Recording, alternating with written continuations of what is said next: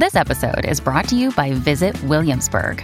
In Williamsburg, Virginia, there's never too much of a good thing. Whether you're a foodie, a golfer, a history buff, a shopaholic, an outdoor enthusiast, or a thrill seeker, you'll find what you came for here and more. So ask yourself, what is it you want? Discover Williamsburg and plan your trip at visitwilliamsburg.com. And now, from beyond our dimension, this is the Jeff Mara Podcast. Here's Jeff. My guest is Bonnie, who during her near-death experience went to Orion's belt with extraterrestrials, and today we're going to learn about it. Bonnie, thank you for joining me today, and welcome. Thank you, Jeff, for having me. I appreciate it. Thank you. Bonnie, I think you need to give us a little backstory right before your NDE. So can we start with that? Yes. I am a person who's had NDE exposure, not NDE, I'm sorry, alien exposure, UFO exposure since I was a little girl. And my father was in the Air Force, and this is a whole nother story, but he worked during the Vietnamese War. He was an engineer, and he developed some ammunition, missiles, and rockets. And so he had interventions, and he was flown to Washington, debriefed, told never to speak about those things ever again. And the Project Blue Book visited our home. And so the person that my father vented to was me, who I would hang out in the garage with him when I was like 6, 7, 8, 9 years old.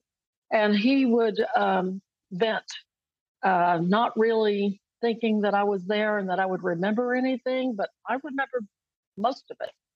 And so these beings that came to visit him, they would come in through our house at night, and they would visit him, and I would get in their way. And actually, my daughter, 20 years after mine, also had a visitation from them in the same house. And these beings were extremely unfriendly. They were not nice. And they were very tall, very lean. And that's a whole nother story. And so that is my entrance into understanding or being around UFOs and extraterrestrial knowledge. I thought everybody had that. And I went to school 3rd or 4th grade, and I did a book report, which included Project Blue Book. Now, I'm 70 years old, so we're talking 60 some odd years ago, okay, that I went to school and gave this book report. And I remember my teacher said to me, "Where did you get that information?" And I said, "I got it from my father." "Doesn't everybody have this information?" I just thought I thought we all lived like this. And so that was my introduction into understanding that there's something beyond us. All right. So then let's move forward to your NDE. Okay. So my NDE, I said I was 70. It occurred, I believe I was 66. It happened in 2019.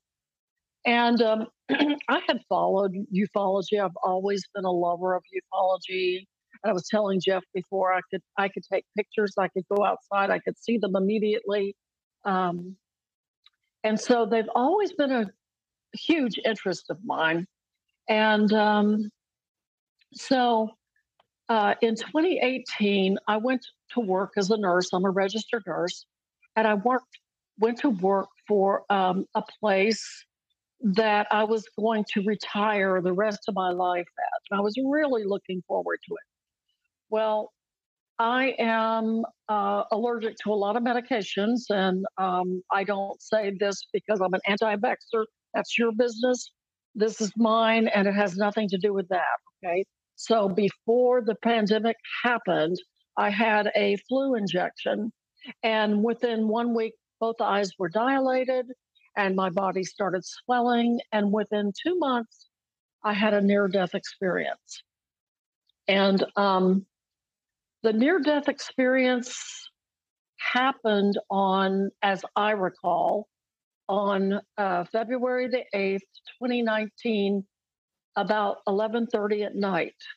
And a friend of mine, David Monroe, who's an astrologer, he did my chart and he said, yes, it occurred at that time. But according to my son and my daughter, I spoke to them the next morning and they called 911 and emergency came out and took me to the hospital. Now, at that point, I'm gone. I don't remember anything since the 8th. I'm flat out on the floor. I mean, before I hit the ground, I was gone. I was deceased. And so my oxygen stopped and my pulse stopped. I had nothing for a very long time. And so my son and daughter get me in the ambulance and they're doing CPR. And according to my son, it took them over an hour to get me to the hospital, which is 12 miles from my house. He said they'd stop and give me CPR. And in the process of all of it, they fractured my neck and they twisted my spine. So I have a little difficulty now. But anyway, I went without oxygen to the brain for over 30 minutes. The medical reports say 30 minutes, but it had been longer than that. I went without oxygen and I went without a pulse. And I tell that to people because I'm a nurse. And when you go without those things, you lose tissue to the brain and to the body. And so my tissue started dying. I also had a myocardial infarction. I had an anaphylactic shock and myocardial infarction. And so the tissue starts to die. And when your tissue dies, you get a brain injury, which I have now. And also, I make fun of this stuff, but you have to. Also, my left leg is totally numb. I have no feeling in my upper left leg at all, and both knees and legs are gone. I mean, I just have no feeling. And that happened from the no oxygen. And I talk about there's near death, and there is a near death, and then there's death.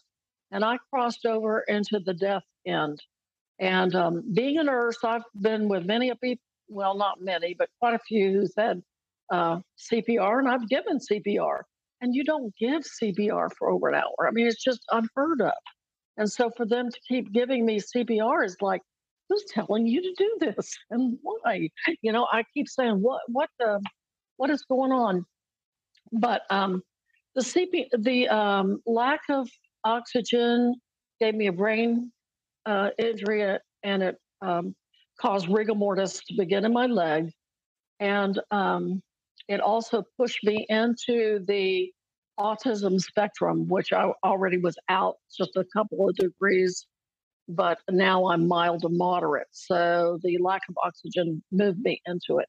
And my father was that way, so it was inherited. So did I answer your question, Jeff?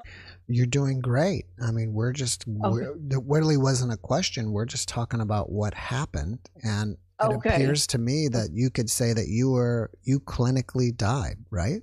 Yes, clinically died, yes. I call it DE, death experience, versus NDE. Yeah. Right. We know what happened to your body, basically. When did you start having the experience and what happened? Okay. I was intubated and my sister was next to me. And I remember I was trying to talk and I had all these tubes since they had a PEG tube in me and they had all kinds of tubes hooked on me. I was in ICU.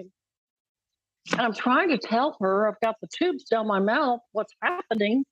And so the doctor said, well, you're doing good. We're going to rip these tubes out. So they pulled it out.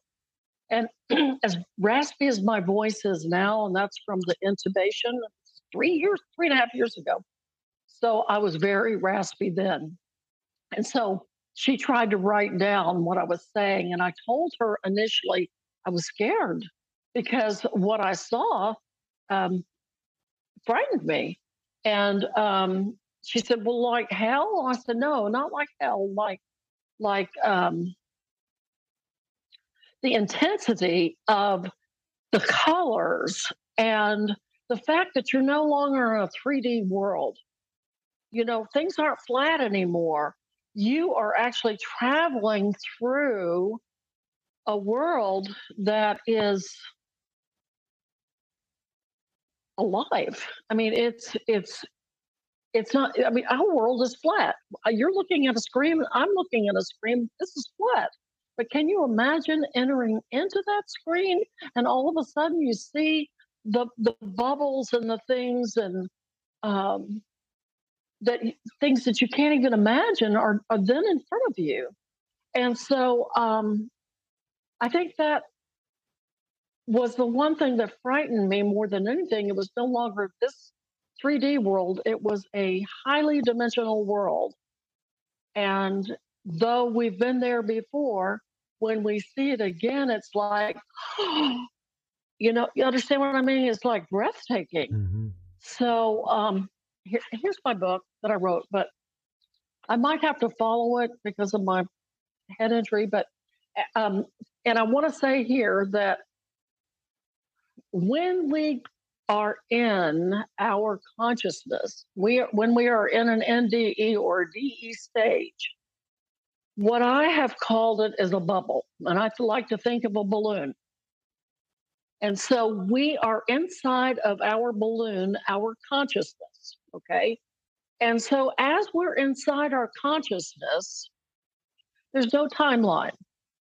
You've heard that. There's no timeline. So I can bounce over here, it'll be 1957, and I can bounce over here, it'll be 2030, and I can bounce back here, and it'll be 1818. And so inside our bubble, because there's no timeline, you can travel any age you want or need to be, okay? When we enter into that bubble and we bounce against the wall, we suddenly enter into a timeline of that bounce. Can you understand that? Mm-hmm. Boom, shoot. Okay. So we go into that timeline. Okay. So in my experience, I wake up, the first thing that I remember, and we're not on a timeline, but my brain has ordered it in a certain direction. Okay, so I remember waking up in a void, okay, a place of absolute nothingness. There's grayness, there's no gray, there's no color, there's no walls, there's nothing to climb up on, there's no one to speak to. You are alone. And I think this did intimidate me a little bit because I didn't want to be alone at that point. And I started to call out. I said, "Hi, hello, I'm here. Can anybody hear me?" And as soon as I did that, somebody walked over and my journey began. They didn't say anything, but I drew a picture of I draw a lot of pictures there in my book. I drew a picture of a web of what I call pods, and we each have our pod that we go into. And although they're in color in the book, they're not in color in the actual NDE when you're in the void. There is no color in the void. And so this person walks over, and immediately I moved into another scene. It's just, you go there by thought.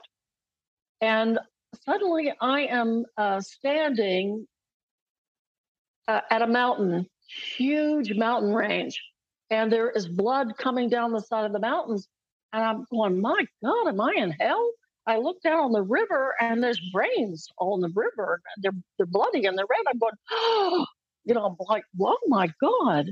And I looked up and there seems to be an Asian man. He's very tall and thin and he has a straw hat on and he is got a cane that he's moving the river with. And I said to him, am I in hell? And he says, do you think you're in hell? And I said, I don't know. Am I? He says, no, you're not in hell. He says, you are in at the cleansing pool. And I said, oh, okay. He says, I clean brains. I clean thoughts. I clean he says, you have to be cleaned before you can go forward. He says, like I said, like ascension. And he says, kind of like that. Before you can move up, you must be cleansed. And I said, well, does it hurt? And he said, did it? I said, oh, he had already cleansed me. And so with that, boom, I'm at the next level. And suddenly I'm standing in the desert, and it's not hot, but it's a desert. And it's gold and orange, and I'm the only being there. And in the far distance, I see a huge boulder, gigantic rock, stone, start moving towards me. It starts moving on its own. And before you know it, it comes and it sits right in front of my feet. And this stone has absolutely no writing on it. There's nothing on the stone. And I'm like looking at it and thinking, what am I supposed to do with this? And all of a sudden, the 5 to 6 o'clock slice opens up. Okay. And I detected, oh, that's 5, 6 o'clock. So it opened up, and all of a sudden I could see inside of it. And it was like, you're invited. Well, I know in my book I put a little dog down there, but I didn't see any animals in my NDE. It just kind of made me feel good to put one. But I walk inside, and all of a sudden I'm inside my actual NDE at that point. And so there's a being there, which is that being right there. And we never speak. Okay. It's all telepathy. And in fact, I wear hearing aids, and I kept saying to him, won't you restore my hearing? I can't hear. And he said, really? Do you need it? And suddenly you don't need hearing. Okay. Suddenly you're speaking through vibration, and I didn't need hearing there. So do you really need it? I said, no, I guess I don't. So anyway, he took me immediately to the relics of the earth. And the first place was the most important to me, and it was to the Sumerian tablets. And so I laid my hands on it, and I began to read it. And I was so happy and so thrilled. And I knew at that point in time, I had been there in that timeline. That was a part of me. I knew exactly what they said. I knew it was okay. I'm connecting. I go back to this time period.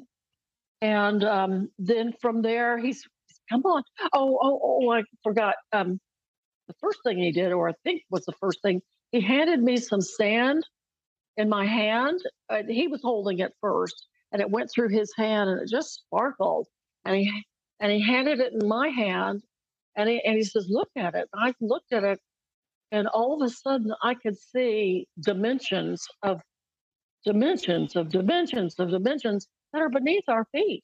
And they're just like sandy, grainy, beautiful minerals and golds and silvers and ores and, all kinds of precious stones that are beneath our feet. And we take granted for it every day. And so I knew then, oh my, the earth is a precious place. This is a place not to be taken advantage of, just, So he says, come on, let's go. So after we flew around, we went to Machu Picchu, we went to the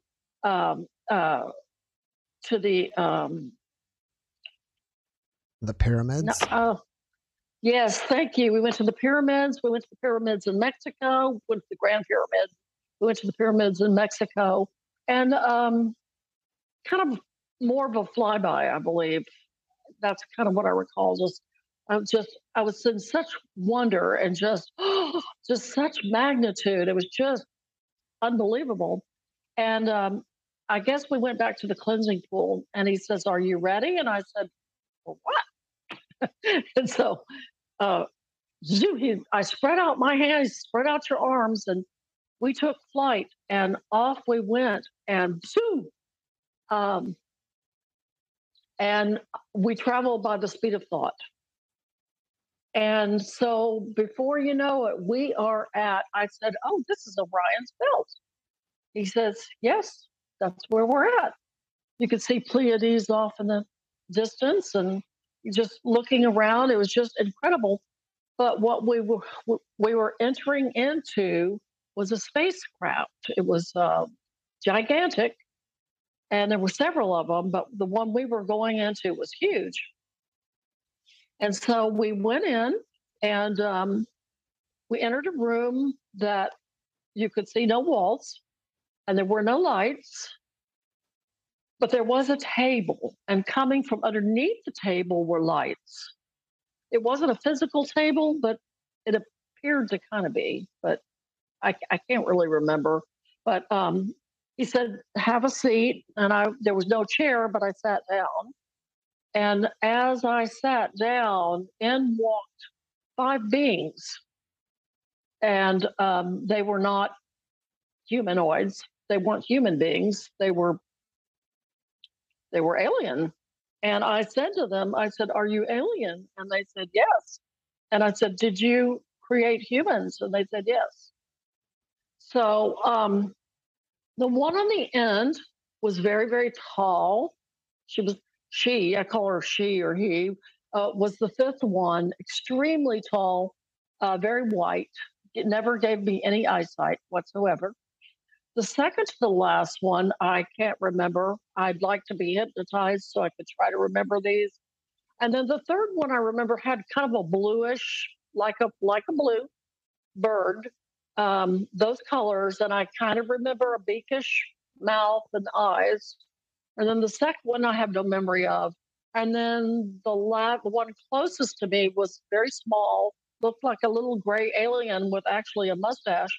And he was very friendly, male. And he was the one who was saying, here, have a seat, make yourself comfortable. And he says, we have some questions. Now, I think this is where my review was, but I will be very honest with you. I forgot it if I had one. But I think this is probably it, because I have a tendency to forget things that were bad. And so I think probably it was pretty intense. And I do remember at the end, they said to me, they handed me a bunch of sheets of paper, and they said, read these for us. And they were binary codes. And I said, I don't read binary codes. And they said, really? You don't really? And I said, and we're not speaking, it's all telepathy. They said, look again. I looked out the codes, and all of a sudden I'm reading binary codes. And so what I figured out those binary codes meant is that they keep a record of all human and animal, all life. And everything is written in a code, and everything is in these books. And if somebody calls out in time or place, they know by going to these codes where they are and what time they're in and how to find them. And so the binary codes were used for them. As soon as they were through with those binary codes, they handed me on paper, because they said that their computer system was far too advanced for me. So they handed it to me on old computer paper. The old computer paper that we had in the 90s was on that type of paper. But they took it and burned it on the floor. And I'm like, what? And they had a lot of fun with burning that paper on the floor. It was fun to them. I don't know why, but it was. So at that point, they said, come on to this other room, follow us. And so I did. Okay, let me back up here. First, I didn't know if they liked me. I had a sense, they don't like me, But by the time we finished the binary codes and going into the other room, I knew they were okay with me. They were friendly with me. It was, whatever was. And so they then showed me their computer screen, which was enormous and absolutely beautiful. And they showed me star charts. And they said to me, where are we? And I have to back up here to my father, who was a navigator in World War II, and he read star charts. So he navigated the airplane by using star charts, and he had not taught me the star charts, how to read constellations when I was a little girl. I wouldn't have been able to say to them, "Oh, that's Pleiades. Oh, that's Orion's belt. Oh, that's the belt. That's the small belt. That's the Big Dipper. That's the little." I was able to point out, the constellations, and they're going, "Okay, good. You know where you're at." And so after a while, they said, "Okay, you're good to go." And they opened the back of the starship, and they said, "Enjoy yourself, you know, take off." And so I said, "Okay, that's great." But they did send a male with me who was just there to make sure, I guess, that I made it back on time or wherever I was going, make sure I didn't get lost. And so I took off, and I'm sitting, I'm passing nebuluses, and I'm going, "Oh my God, that is just incredible." And just going through, like I said, it's a dimension. It's not a three, it's not a flat 3-dimensional piece of paper. You're going in dimensions, and you're seeing colors that seem alive and that seem like they're speaking to you. And the whole universe is communicating with you. You're not little person down on the earth. You are a part of it. You are part of this wonderful place. And so I get up to somewhere, and I am watching what is called the Elohim, and it looks like a wand, like you would think like a witch's wand or something. But at the end of the wand, it has sparkles coming out everywhere, like all over the end. And as it goes, boop, boop, it's creating a nebulous thing. It just plays on the, it just creates things. It's just absolutely beautiful. And it's having such a wonderful time in creation. And it's never making any mistakes. It never makes a mistake. And it's always saying, "Isn't that beautiful? Isn't that wonderful?" I mean, and it could be an ugly nebulous, but it's so thrilled with its creation that's going, "Isn't that beautiful?" And you're going, "Wow, that is really great." So I knew then that the Elohim was never, ever disappointed with anything that it ever made. And it made me flash back to a time when I knew a little girl that I grew up with who, when she hit puberty, she had a full beard. And, back in those days, when that happened, it was like, it was just horrible. But the Elohim would have said, "Isn't she beautiful? Isn't she gorgeous?" And there was never any finger pointing or "you should do that." It was just so incredibly wonderful. And that being, a male being that was with me, he just smile and say, "Isn't it great?" And I go, "Yeah, that is really fabulous." And so at some point in time, okay, I could always hear my sister in the hospital room calling me, but I ignored her. I didn't want to go back. But as we were sitting out by the Elohim, her voice got louder or it got more clear. And she's going, "Bonnie, you've got to come back now." My deceased mother, we still talk to her all the time. She said, "Mother's telling me it's not your time. You need to come home. You have animals. You need to take care of these animals. Please don't, please come home." And I started thinking, gosh, I don't want to go home, but I guess I have to. I have responsibilities. And I had 5 animals, and I couldn't leave and I'm by myself, so I can't leave them with my family. So and I didn't want anything to happen to them. So I said, okay. So I came back. Now, I have to tell you that one of the things that I complained about when I got into meeting the beings there, wherever I met them, I was going, "Where was my tunnel? Where was my lights? Where was my, why didn't I have angels? Why didn't I have family?" I was really giving them, why didn't I have those things, So on my way back, for fun, they sent me through a tunnel about this color. and I zipped on back into my body. And as I was traveling through the tunnel, they were going, "Don't forget love. Don't forget to love." I'm going, "Okay, thank you." And so zoop, I was back in my body, and I had been intubated, as I told you. I stayed in the hospital for 3 weeks. I ended up in rehab. And in rehab, one night, about 11 days later or so, can't remember exactly, my cardiac enzymes started acting up and started appear. I was feeling like I was leaving again and having a bad time.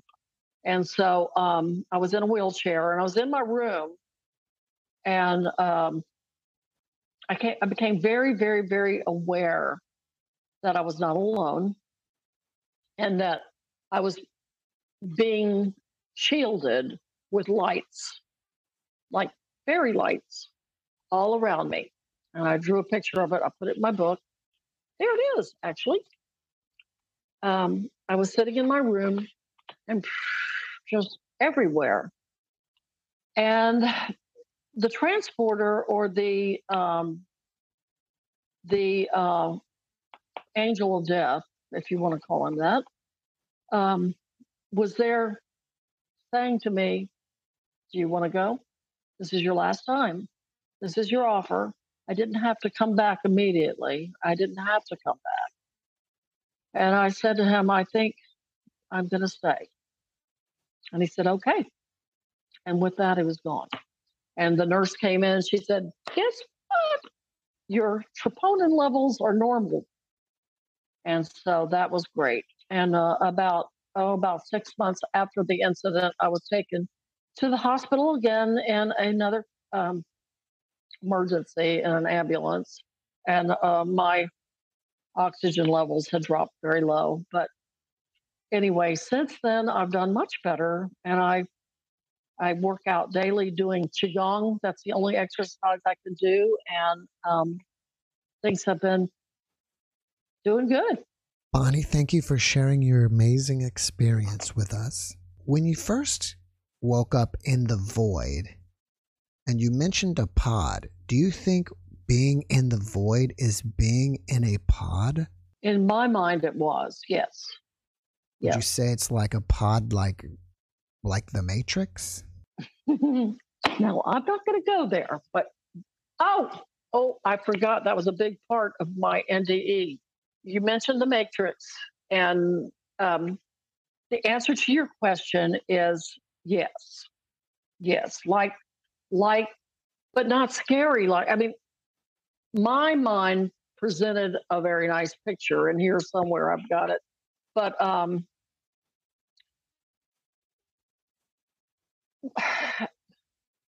it is kind of a Matrix, and I think whoever invented that movie had some kind of insight, because in my experience, as I was darting across the sky, I could see algebraic formulas go from one star to the other, one planet.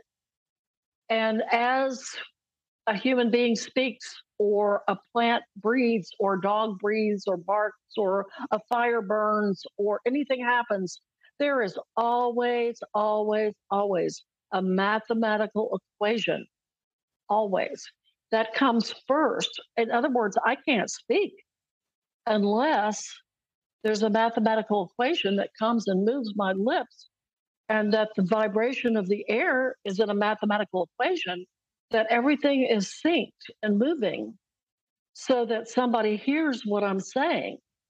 Do you think it's possible that in order for us to experience this earthly realm, our consciousness has to enter into and be inside the pod that projects us somehow into this realm? I believe we have a pod that perhaps at death we go into, and in that pod our imagination creates our life, or whatever. I haven't taken it from the pod yet, but anything is possible. You know, it's who knows? I mean, am I imagining all this right now? It's possible. I mean, I don't know. I mean, I would love to tell you that it's God and this and that. And I'm not an atheist. Don't get me wrong. I'm not. It's,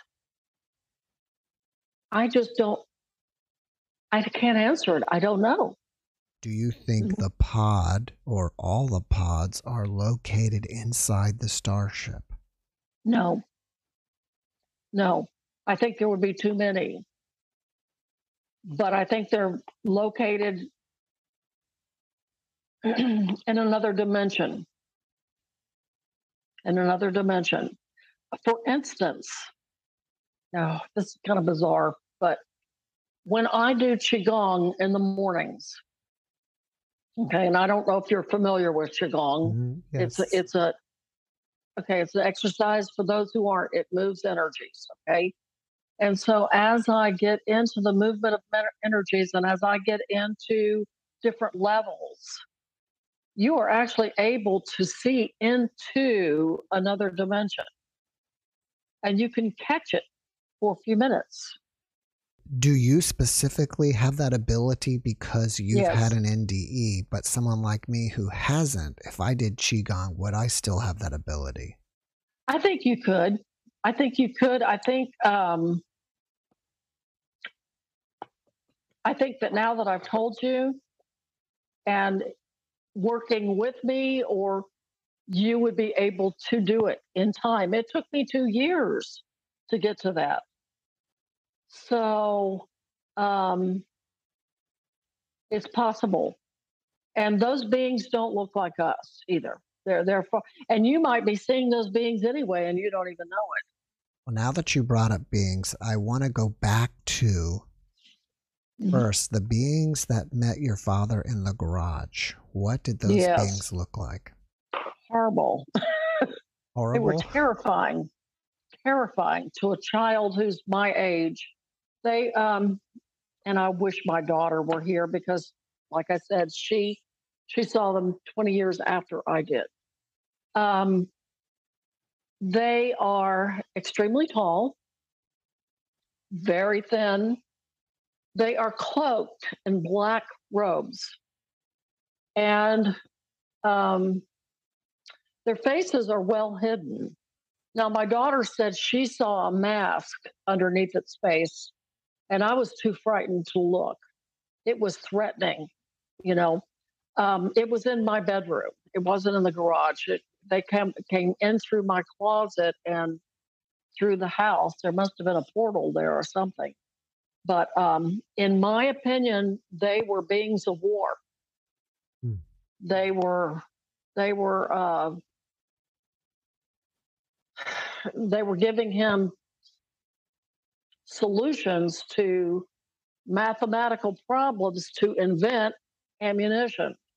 He supposedly was the first American to invent the smart bomb, which I'm not proud of. I'm not like my daddy invented the smart. It's not that. It's just that carries a lot of grief. When you think about it, it's not a good thing.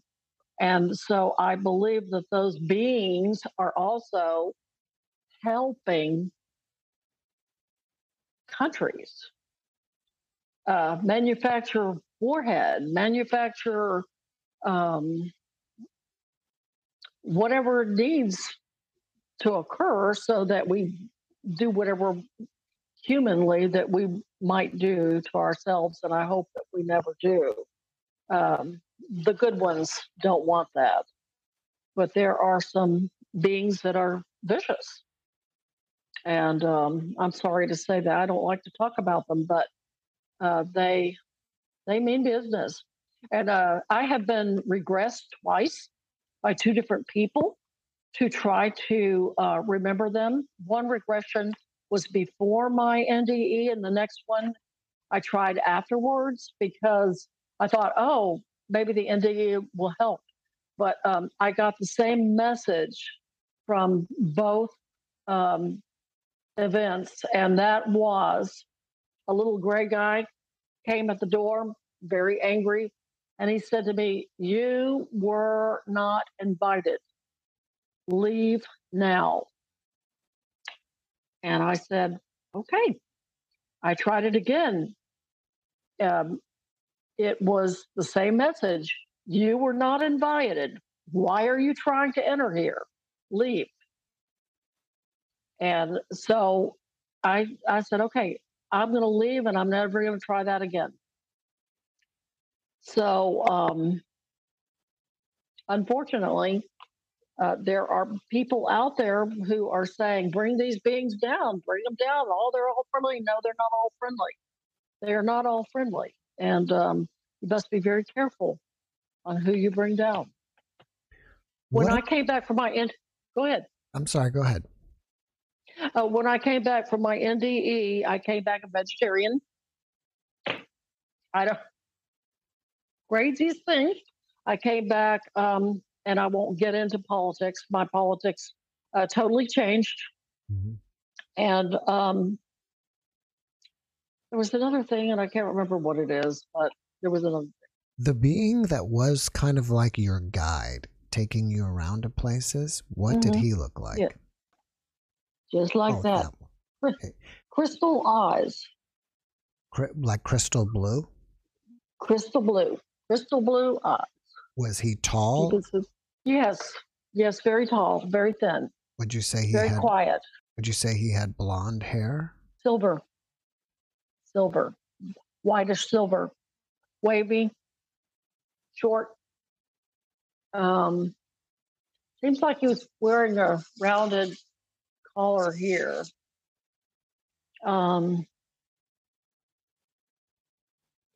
Very. He never. We didn't speak with our mouths. We spoke telepathically. Yes, and another thing about them is they don't tell us what to do. Okay, they don't. Well, you should be doing it this way. And if you're doing something wrong, they don't say to you, "You're doing that wrong." They let you follow through with your mistake because they realize the only way you're going to make your mistake is when you make your mistake, then you'll learn it. So they do very little of that. I mean, they don't totally not do it, but for the most part, I mean, I can't remember what it was. I asked them a question, and I know I answered it wrong when I was there, and I believed what I said for a long time. And then a few months after, I thought, that's not right. That's not right what I was thinking. So they're not about correcting you or I. We are on this road to learn as they have learned. And the only way for us to get to our best place is for us to make the mistakes. And hopefully, if it's a bad mistake, hopefully they'll be able to steer us and say, no, don't do that. It sounded like they kept everything of history in binary codes. Yes. And would you consider that to be what a lot of people call the Akashic records? No. No. The Akashic records are a conscious library. It's a library of consciousness. The binary codes, I think they keep them in their own brain. I think they have them in there, but I think that they put them on paper so that I could see, so that I could read them. So that's what I don't think that's, I mean, it might be somehow included in it. I never really thought about it, but I think they just store all that record in their brain. That's a good question, though. I have to think on that one. When you were speaking of the Elohim, you described a wand. Was there a being wielding that wand, or was the Elohim just the wand? The Elohim is plural for gods. Okay. They had the wand, and the wand had little lights, wherever they flashed the lights, lights would fly and light up things. How many of them were there? Probably about 5 or 6 at the end of the wands. I mean, how many beings were there that had wands? Oh, just one.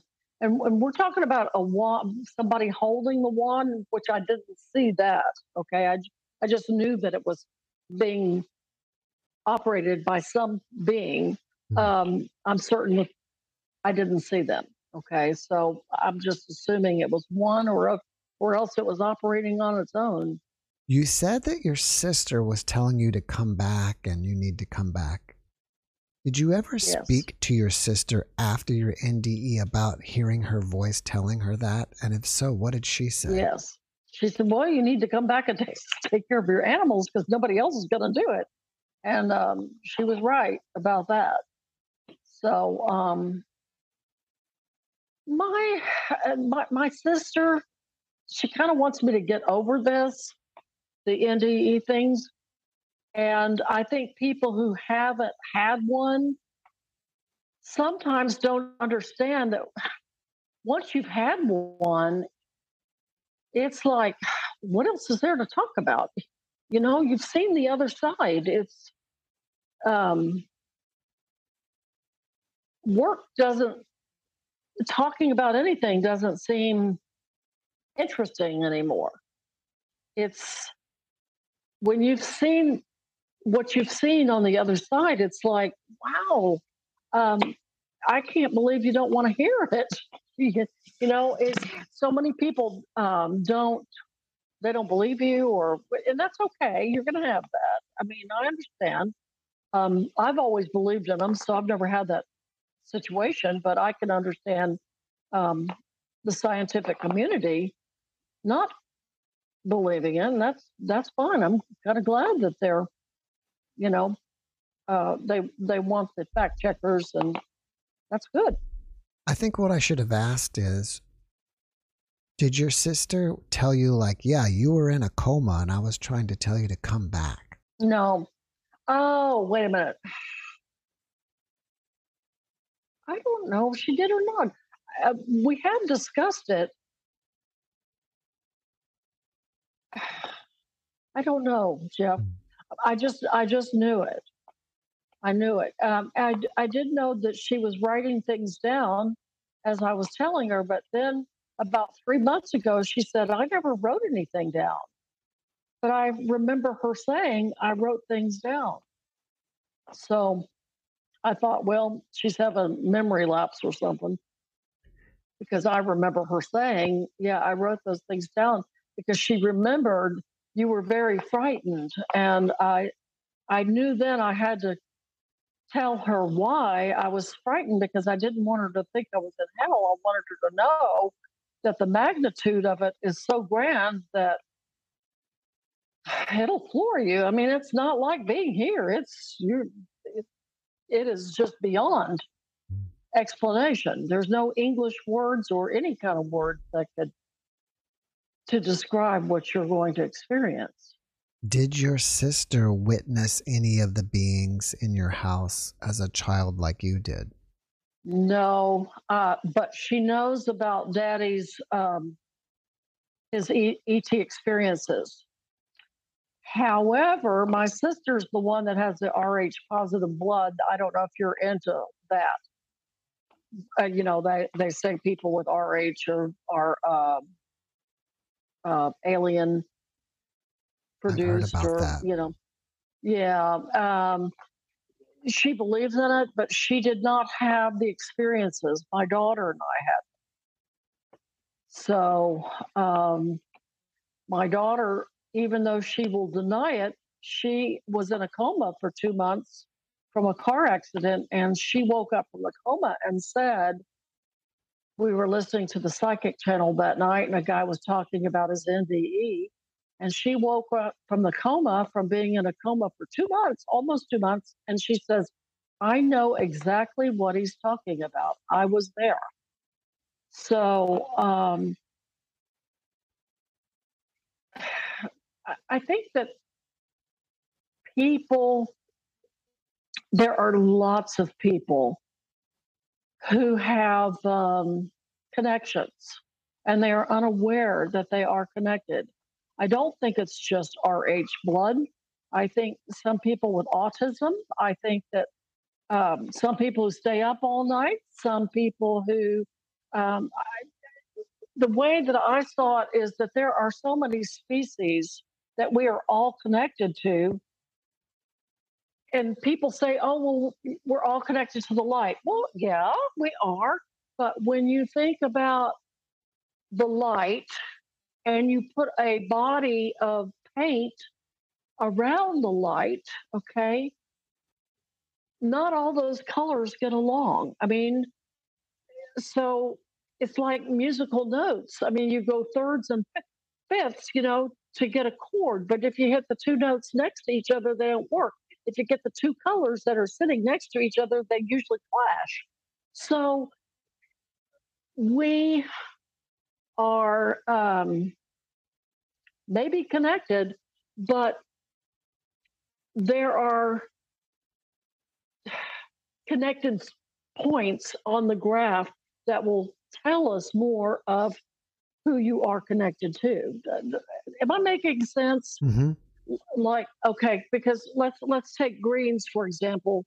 I got to see anything green here that's getting two greens that just don't get along. Okay, they just don't work well together. But if you put one green with a brownish green, oh, that looks good. But the green in between that did not go with either one, it's going to go with something that's more yellowish, or so we all have our DNA, our where we, that little 1% in our DNA that they don't know where we came from, that connection in that DNA takes us back to who were we connected, who created us. And it wasn't just one species of alien. I mean, they say it was the Greys that came and connected us, that invented us, because they did away with their own physical makeup, their own body. So they came and created humans so they could once again monitor or work through or live through a body. They created a cloth body. Okay. So I'm getting off a little bit, and I'm probably confusing a lot of people, but so we are created by different species. And yes, there's a big light that the whole universe will go zap into one day. Okay, maybe, perhaps. But meanwhile, there are various connections that we are more connected to. Do you think that they created us like from scratch, or do you think they took primates and accelerated their evolution into what we are today? I think they took primates. That's what I think. I'm not for certain. I think they took themselves, their own DNA, in with perhaps a monkey, and or what was living about the time. They were here way before the Sumerians were ever here. I mean, there was other races here before the Sumerians. So back in those days, who knows, exactly. But they, according to the Sumerians, they created us for slave race. We get into Anki and Enlil, and Enlil created us for a slave race, and that's a possibility. I mean, that's where I came into this entry into Earth, was during that time. And by the way, after my NDE, my whole memory was wiped out, yet I was pretty familiar with Enki and Enlil. And I remember a young woman, I can't remember her name, on the internet sat down with me, and she started telling me the story of Enki and Enlil. And I began to say, yeah, I remember that story. Yes, I remember it well. And it seems to me that that is part of the beginning of human beings. That's just a little part. You get into the Atlanteans and the Lemurians, and Hmm. you've got, you're going back, who knows when that was, you know, I mean, was that bird? Was that what were they? Um, so I think for the human being, it was probably the Sumerian. Well, I hate saying that. I don't feel right, but it's a possibility. When you were being shown the different structures on Earth, did you learn about the purpose of the Egyptian pyramids? Um, I learned that I was here during that time. Yes. Um, and I knew how to read the hieroglyphics. And honestly, since then, I look at the hieroglyphics, which I never did before, and I'm like, what does that mean? What exactly does that mean? Um, so I'm looking at it, and I can't tell you now what it means, but I believe that it's possible that one day I will know. Have you noticed that you have any new abilities after your NDE that you didn't have prior? I do. Prior to the NDE, I would say I was pretty clairvoyant. After the NDE, some of the clairvoyancy was dissolved. Okay. It was that type of knowing was wiped away. But there was a deeper understanding of or knowingness. For instance, I will read somebody's chart now, which, by the way, in the NDE, in the universe, as I'm flying through, I keep forgetting to bring things up, but I don't think I mentioned my book, but there were the constellations took on the shape of the astrological constellations. I mean, you could see them, they were old. And to be honest with you, the alien ETs, they used those not to read fortunes, not to, do all that. They're reading it as history. They're a historical lesson. And so back to me, it's so hard to explain. I can do somebody's chart now. I'll take 10, 15, 20 hours to do a chart. And I've been cussed out by one woman who said I should not know so much. I connect. I did somebody's chart a couple of weeks ago, and I am just now calming down from becoming that person because I take on all their senses. I take on their feelings, their energy. It's an empathetic thing, and I really don't like the empathy because you have to feel so much. And so that is a giftedness that's more so. There is a knowing, but I will now ask questions before I will say, yes, that's going to happen. I don't do that. I don't make a prediction. That kind of, I don't know. It's not that I don't like that. I just know I can't do that. If you compare the other world to this world, would the other world be more real and this dreamlike, or the opposite? This world would be more like on the Matrix. And the other world would be more like if you were the guys in the movie The Matrix, you were Keanu Reeves, you were the freedom, you were in the free areas. So this would be more like you're inside the the bylaws and laws and everything that you've been given to live up to, the DNA, the structure of it all, and the DNA is a huge element of. Yes, people say they can change the DNA. Well, I don't know about that, but that is our.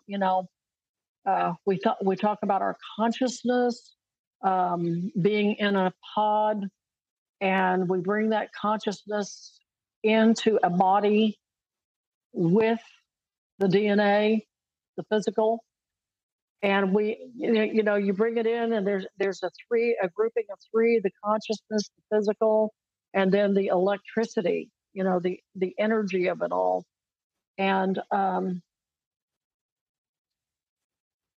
so in the other world, you are not in the electricity of this place. You are in the consciousness, and you are in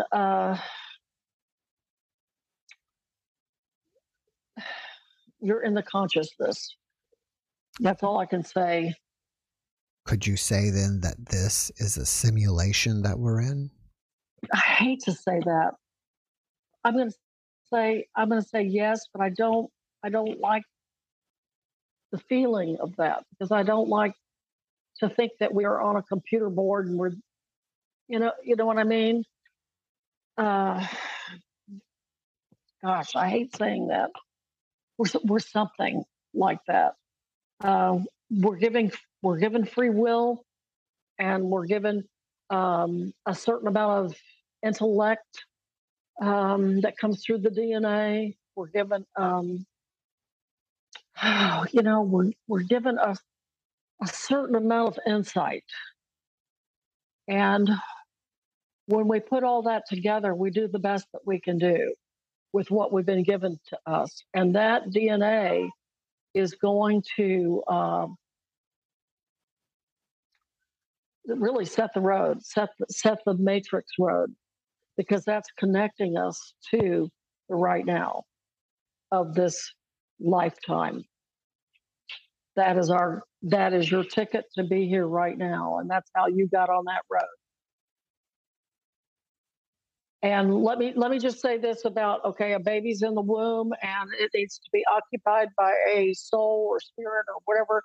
So there's not just one person or one being that wants to use that baby. There's actually a competition for it, and it's like you see the sperm try to enter the womb, and they fight for it. The one who enters creates the child, the infant. Or I should, for political reasons, use all the right words, but I'm not going to. But so there's this competition of, it's not mean like, give me that body, but it's, does the DNA match you? Is the energy right? Is this the scenario that you need to develop yourself? Is this right? And so there might be a backing down. Well, no, this my energy doesn't fit the DNA, or this lifestyle is not my lesson to learn. So I'm looking for something else. So you've got 5 or 6, 1,000 more who are saying, oh no, this will work perfectly for me. So then there's a little shuffle to get in there to the being, to become the life. Do we connect with people that we've known before? There's a possibility. I mean, I'm not going to say that we're not. I mean, are there soul connections? And I believe there are, but who's to say? I mean, once you're in that pod, actually, you can pod back to 1812 or 1512, or you can go ahead in the future. I mean, there's not a timeline in there. So who's to say where you're going to jump back to?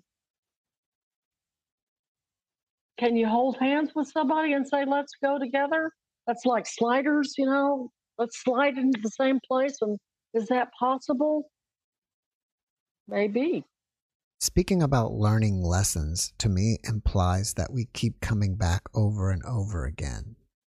Is that the way you see it, that we keep reincarnating over and over again? Mm-hmm. Yep. Is, Maybe not just to this time, but maybe backwards, maybe forwards. do you think there's an end point to it? There's a book that we NDEs read this past summer, and it's called Alien Interview, and it was done by McDonald. She was a nurse who did the alien interview at Roswell, and she was in the Army, and it was all her notes from the interview, and they were all nursing notes, and they were all military notes, and nobody paid any attention to these notes. Yet the only person that the alien that she interviewed in Roswell only spoke to her. So, because she was a woman, it was in the late 40s, in 1947. Okay, so she's a woman, and who's going to listen to a woman? And she's in the military. Nobody's going to care. And she's a nurse. Who cares? So they disregarded all her notes. So her notes just came available, I think, in 2012. I could be wrong about that. And I think Mr. Spencer, if I'm correct, was her editor. And he did not want to do it because he said, she's got to be wrong. She can't be right. But I think in the end, he became a believer. She actually chose to take her life in Scotland. She was born a rigid Catholic during this event, and she did assisted death there. I think she had some health issues, but before she died, she turned over this information so that we would have it. And again, the name is, I believe it's Alien Interview, and about 4 or 5 of us who are NDEs read it. We said, "Oh wow, this is incredible stuff," and I recommend it, highly recommend it. It talks about the alien tells her, and this goes back to your question. The reason that human beings have to reincarnate so much is because we were placed here as a punishment by different galaxies and by different planets. So we're from all over. None of us would obey them because they totally mind their whole how they live. Everybody lives equally there, and you do as you're told. So all of us here on Earth did not do as we were told. So there was a punishment put on us, and that is, you are going to live out your lives over and over and over and over, because we're not going to allow you to understand who you are. And if we understood who we are, we would be the finest race of all times, because we are we are actually phenomenal. We're like gods. We have the abilities as they do, as the aliens. They just didn't like us because we do not fit their norms. So we were sent here. And so they put that reincarnation thing into place over and over and over. And according to this alien, he was telling her how to stop it, but it would take the entire human race to stop it. How would that happen? Yeah, good luck. Good luck is right. That's what, and so it's like, okay, we're doomed here, folks, unless we all get in here together. And we're not talking about politics. We're talking about love. And it's basically love, and it's taking care of the earth, taking care of the animals, taking care of everything that's been given to us. All right, Bonnie, I'm going to switch gears with us. You've showed us your book. What is the title and where can we get it? Okay. Also, this is my book. The name is My Near-Death Experience to Orion's Belt Escorted by Extraterrestrials. Bo Jen is my nickname. You can get it on Amazon, and today through Sunday, I have freebies for those of you who care to get one. I believe they're set up now. I did that because I'm on your podcast. And if you love it, please write me a wonderful review. So that is about all I can say. It's very short. It's only like 40 pages, but I have, since my NDE, I had an art therapist friend who kept saying, you need to draw this. And I kept saying, this is over my head. You can't draw 5D. She said, well, just draw what gives you a hint of what you experienced. And I said, okay, I can do that. I could give hints, but it would be impossible to draw. It's impossible for me to tell you. And other NDEs too. It's impossible. I mean, you just can't. You can't explain a 5. I can't. It's like being in a hologram, you know. And so that's it. But thank you so much for having me. I appreciate it. Well, thank you for being here. After watching this podcast, people may want to reach out to you. Are you open to that? Yeah. Sure. Yes. Mm-hmm. What's the best way to reach you? Okay. If you're on Facebook, I'm Bo Jennings, or you can reach me at my near-death artworks on Facebook, near-death artworks, or you can reach me at BonnieGJennings@gmail.com. Bonnie, before we finish up, can you leave us with one last positive message? As I flew in through that purple tunnel, about the color of this, very joyfully, they were saying, don't forget the love. Don't forget the love. People with autism like myself, that's very hard. So it was, don't forget the love. So that's what we can't forget. Bonnie, thank you for that message, and thank you for being my guest. Thank you for having me. I appreciate you. Thank you. Likewise. Bye, everybody. Thanks for watching the Jeff Mara podcast. I really appreciate you. Another way to show support is through YouTube memberships. And if you do, there are loyalty badges and other perks depending on your level of membership. All you need to do is click the join button underneath the video to find out more. Thank you for your support.